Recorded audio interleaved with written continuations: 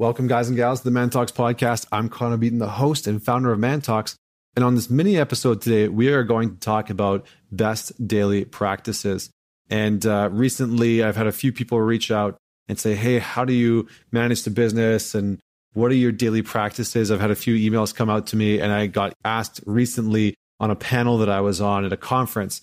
And so I thought I would share what my personal habits are.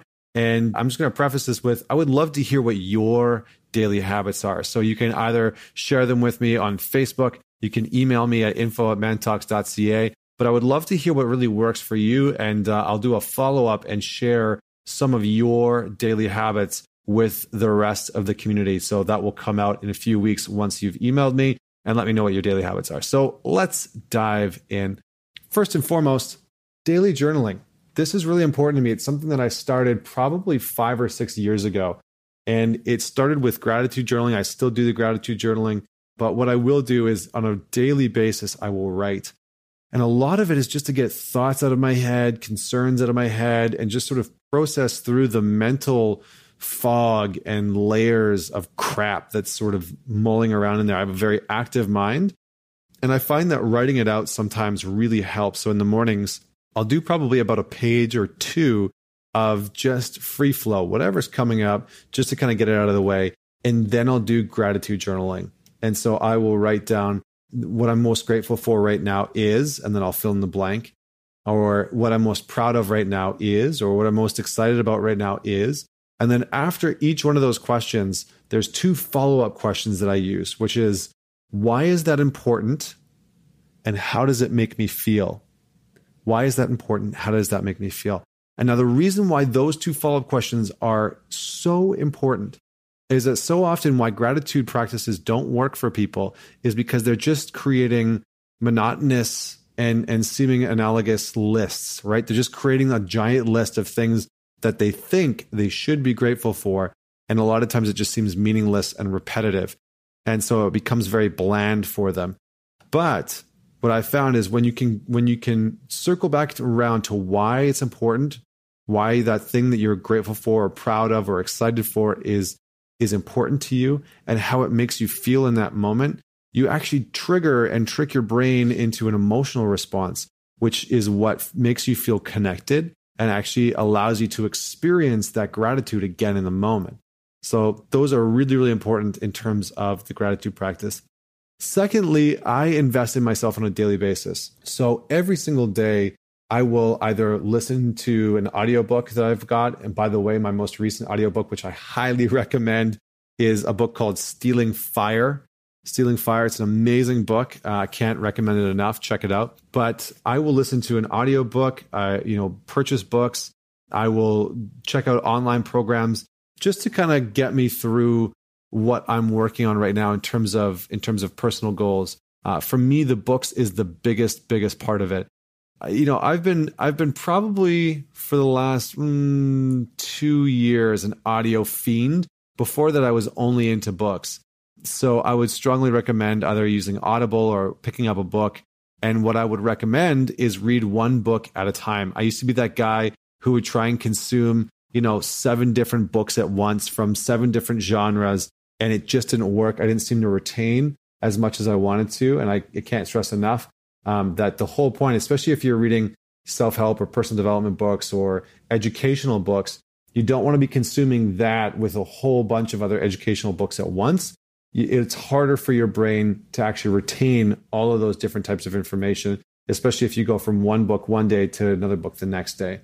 So that's that. Thirdly, I use something called the Wim Hof method. And some of you might be familiar with Wim Hof. I've been practicing this now for almost a year. And it's a breathing exercise coupled with cold showers or cold immersion. Now, admittedly, for the first several months, I didn't do the cold showers. I just did the breathing exercises. And I still found the benefits in the breathing exercises. And so when I first get up in the morning, it is the very first thing I do. I will roll out of bed, stretch a little bit. I'll go sit in the meditative position, legs crossed, and I will do the breathing exercises, which is basically a deep inhale and a deep exhale. And you do that 30 to 40 times and you count it. And in the last one, you breathe out and you let all the air out, and then you hold your breath for as long as possible. And you time to see how long you can hold your breath. And what I found is in the morning, this is the single most effective way to wake up for me personally.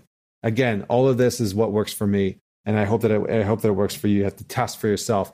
But the Wim Hof method is the single most effective way for me to wake up. It oxygenates my blood.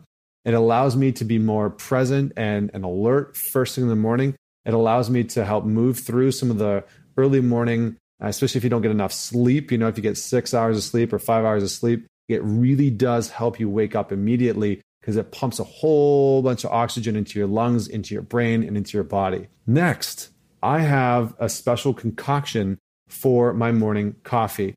First, I will drink 2, maybe 3 glasses of water, first and foremost, after my Wim Hof exercise.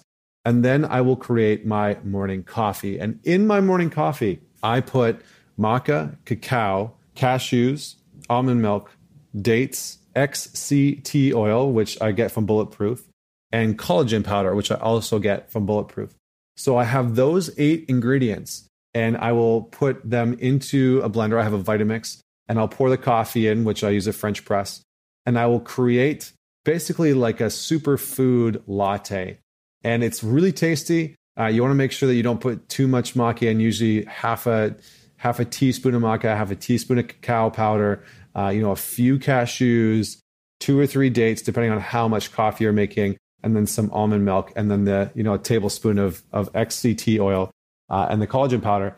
And then you blend that all together, and it creates a really, really great superfood latte. So I'd encourage you to try that out. I've featured it before on the ManTalks Instagram page in the stories, and it got a ton of traction. I must have had like 20 people reach out to me for the recipe.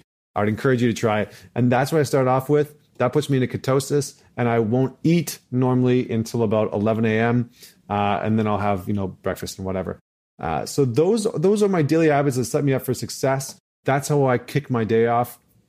I find that's very effective for me in order to stay healthy, to stay focused, to wake up in the morning, to stay engaged, because I'm not naturally a morning person. I get a lot of work done at night.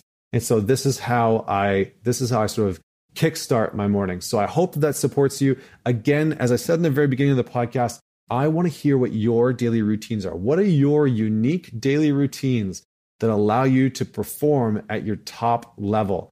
Email me, info@mantalks.com, and let me know, refer to this podcast episode. Let me know what your unique daily routines are in depth, please, and I will share them with the community in a later episode. So until next time, this is Connor Beaton signing off, and I hope that you tune in next week for another inspiring conversation with another inspiring individual.